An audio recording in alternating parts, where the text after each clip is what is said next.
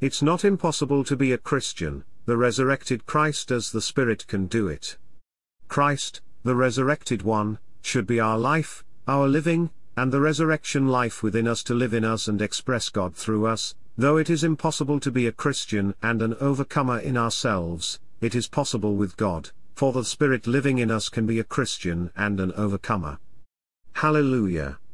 How wonderful it is to realize that in ourselves we are nothing and can do nothing, but in Christ, in our mingled Spirit, we can do all things. Even as the Lord Jesus lived on the earth a life to express the Father and do the Father's will, we today can live Christ and live with Christ to have Christ live in us for the expression of God. As the Lord's disciples, we need to allow the Lord to disciple us so that we may live the divine life in our human life, thus magnifying Christ. The Lord Jesus and Paul were our patterns in this. The Lord didn't live by his perfect human life but by the Father's life, and he spoke the Father's words, did the Father's work, expressed the Father, and sought the Father's glory. Similarly, Paul said that he was crucified with Christ and it wasn't he who lived but it was Christ who lived in him, and the life that he lived, he still lived, was in faith, the faith of the Son of God who loved him and gave himself up for him, Galatians 2:20. What kind of life is that? What kind of life do we believers have? Is it an exchanged life in which we give up our old life to take his new life, or is it a grafted life, in which his life grows in our life and is expressed through our life? According to the divine revelation in the Word of God, we believers have a grafted life, for the divine life is in us and grows in us, and he wants to express himself in us and through us, with our willing cooperation. This means that all believers in Christ need to be discipled by the Lord to no longer live in and by themselves but in Christ and by Christ, in Christ and with Christ. We need to live no longer by our human life, our natural life, no matter how good and kind it is, but by the divine life, the life of God in our spirit. So we just need to turn to our spirit, again and again, taking Christ as our life and person, and living with Christ by having him lived out in us. Amen. The resurrected Christ should be our life and living, and everything needs to be done by God and not by ourselves. Living with the Divine Trinity is living with the resurrected Christ. When speaking of the resurrected Christ, we need to take a look at the type in Numbers 17:8, the budding rod. The budding rod signifies that Christ, the resurrected one, should be our life, our living, and the resurrection life within us, and that this life should bud, blossom, and bear fruit to maturity. Amen. Humanly speaking, a rod is for authority and even for discipline, but in God's view, a rod is for feeding people, for out of the rod of Aaron came forth almonds for feeding. When we live with the resurrected Christ, we can feed people with the resurrected Christ, and this is authority. Our authority is the resurrected Christ that we feed people with. After the children of Israel rebelled, see Num. 16, God commanded the 12 leaders of the tribes of Israel to take 12 rods, each leader a rod, and put them in the tent of meeting before the testimony. Then the Lord said that the rod of the man who he shall choose shall bud, Numbers 17:4-5. All these rods were dry, dead, with no leaves, and with no root. Whichever one budded was the one chosen by God. Here we see that resurrection is the basis of God's selection and that the basis of service is something apart from our natural life. God doesn't need our natural life or effort, he wants to do something by his resurrection life. The budding rod signifies our experience of Christ in his resurrection as our acceptance by God for authority in the God-given ministry. As we serve the Lord and live the church life, we need to realize that the principle to every service lies in the budding rod, that is, the principle of resurrection. God returned all the 11 rods to the leaders, but he kept Aaron's rod inside the ark as an eternal memorial, for resurrection is an eternal principle in our service to God, Numbers 17:9-10. It was Aaron's rod that budded, but he had no ground whatsoever to be proud, for it wasn't he who made it bud but God. This shows that everything depends upon God's grace and mercy, not on our effort or struggling. Everything depends on his grace and mercy, and we can do nothing in ourselves, 2 Corinthians 12:7-9, Romans 9:15-16, 21, 23, Luke 1:78-79. The Lord may use us in resurrection, and we may feed others with the resurrected Christ we enjoy and experience, but there's no ground for us to be proud of this, for we depend on God's mercy and grace. In ourselves, we cannot do anything and we are nothing, but when we experience and enjoy the God of resurrection, we can be useful to Him in His service, and we can feed others with something in resurrection. Our sufficiency is from God, and there's no ground whatsoever for us to be proud. It is only a foolish person that would say that he is better than others. 2 Corinthians 3:5, Matt. 26:33, John 21:15, cf. Mark 11:9. May the Lord save us from being proud, that is, from being foolish. May we be humble, realizing that humility saves us from all kinds of destruction and invites God's grace. 2 Corinthians 12:7-9, James 4:6, cf.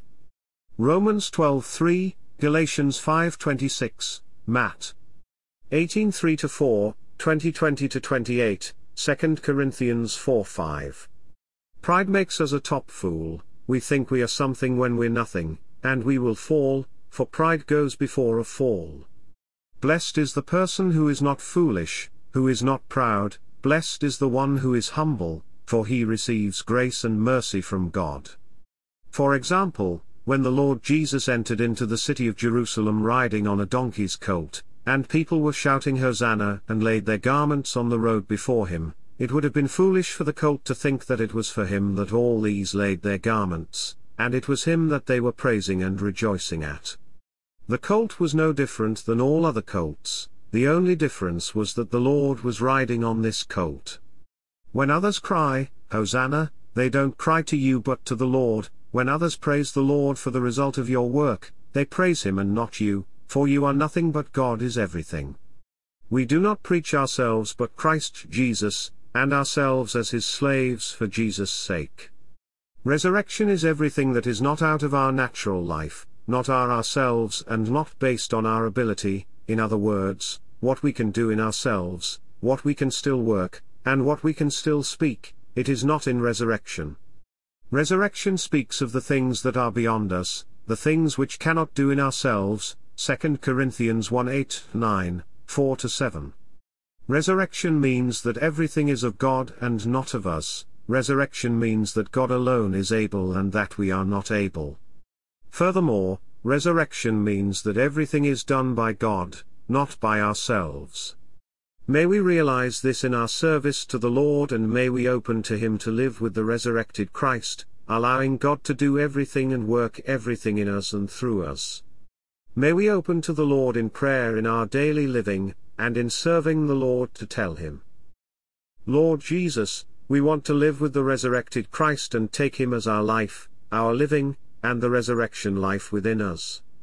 Amen. Lord, may the resurrection life within us bud, blossom, and bear fruit to maturity, so that we may feed others with the resurrected Christ we enjoy and experience. O Lord, in ourselves we cannot do it, but we open to You and we give ourselves to You. We want to experience Christ in His resurrection as our acceptance by God for authority in the God-given ministry. Keep us open to You and keep us humble, full of humility, realizing that everything depends upon God's grace and mercy. O Lord, we can do nothing in ourselves, our sufficiency is from God, and only God can do it in us.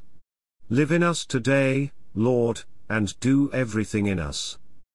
Though it is impossible to be a Christian and an overcomer, the Spirit can do it. What we can do belongs to the natural realm, and we can take care of things in a natural way and with our natural strength and ability. However, what is impossible for us to do belongs to the realm of resurrection. We may still think we can do it in ourselves, and we may think that we're not utterly useless or hopeless, but when the Lord touches us, when we experience failures and mistakes, we will realize what is the real situation. The Lord told Peter that he will deny Him 3 times, but Peter said that he will never deny the Lord. He was so strong in himself, so sure that he loves the Lord to the uttermost, that he had strong confidence in himself. After he failed, however, the Lord came to him and asked him, "Peter, do you love me more than these?" Did Peter love the Lord more than the other disciples, as he said he did just a few days ago? Oh, Lord! Many times we have to come to the end of ourselves to be convinced of our utter uselessness. Matt 19:26, Mark 10:27, and Luke 18:27 all tell us that what is impossible with man is possible with God. With man it is impossible, but with God all things are possible. For example, it was impossible for Sarah to have a child when she was 90, but to God it was possible. Her first laughter was one of disbelief, but her second laughter when she had Isaac was the reaction of seeing the impossible being made possible. Being a Christian is not merely difficult, it is impossible. It is humanly impossible to be a Christian and to be an overcomer. It is impossible with man that we would be a Christian and an overcomer, but it is possible with God. It is only the Spirit, the processed and consummated triune God as the all-inclusive Spirit, who can be a Christian.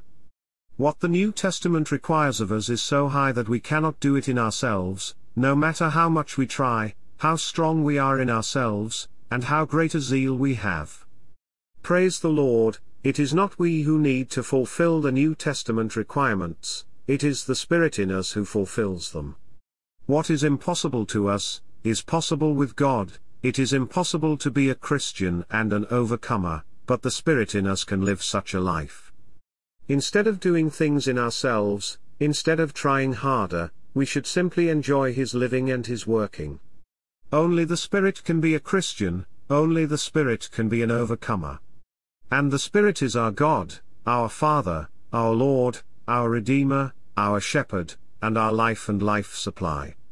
In our Christian life, we should stop our trying, our striving, and we should simply contact the Lord in spirit and let the Spirit live in us and do things in us. In this Spirit, we have the Father, the Son, and the Spirit, and we are in the Father, the Son, and the Spirit, Matthew 28:19. If we have a need, if we cannot do something, if we have a disability, we can just talk to the Lord, we can just remind Him of our needs and weaknesses. When we face a difficult situation, we can talk to Him about it, then He will come in to face the situation and do whatever is needed. Christ as the Spirit is the real Christian and the real overcomer in our spirit, in ourselves. It is difficult and even impossible to be a Christian, but the Spirit can do it in us. Many of us consider living Christ as a difficult thing. However, the secret to living Christ is simple: speak with the Lord constantly. When we speak to the Lord about everything, when we speak with the Lord constantly, He will live in us, and we will live Christ. Philippians 4:5-7. May we learn this secret and may we realize that, though it is impossible to be a Christian and an overcomer, the Spirit can live such a life in us. Lord Jesus, grant us to come to the end of ourselves so that we may no longer trust ourselves but allow the Spirit to live the Christian life in us. Amen. Lord, in ourselves it is impossible to be a Christian and an overcomer, but the all-inclusive Spirit in our spirit can be a Christian. Hallelujah, we don't need to strive and struggle to fulfill the New Testament requirements, we simply need to be one with the Lord in spirit, and allow the Spirit to do everything in us. Amen. Lord, we turn to You and we want to live one spirit with You today. Keep us conversing with You constantly concerning all things, opening to You both our weaknesses and our joy, our failures and our victories. Be everything to us, dear Lord, and do everything in us.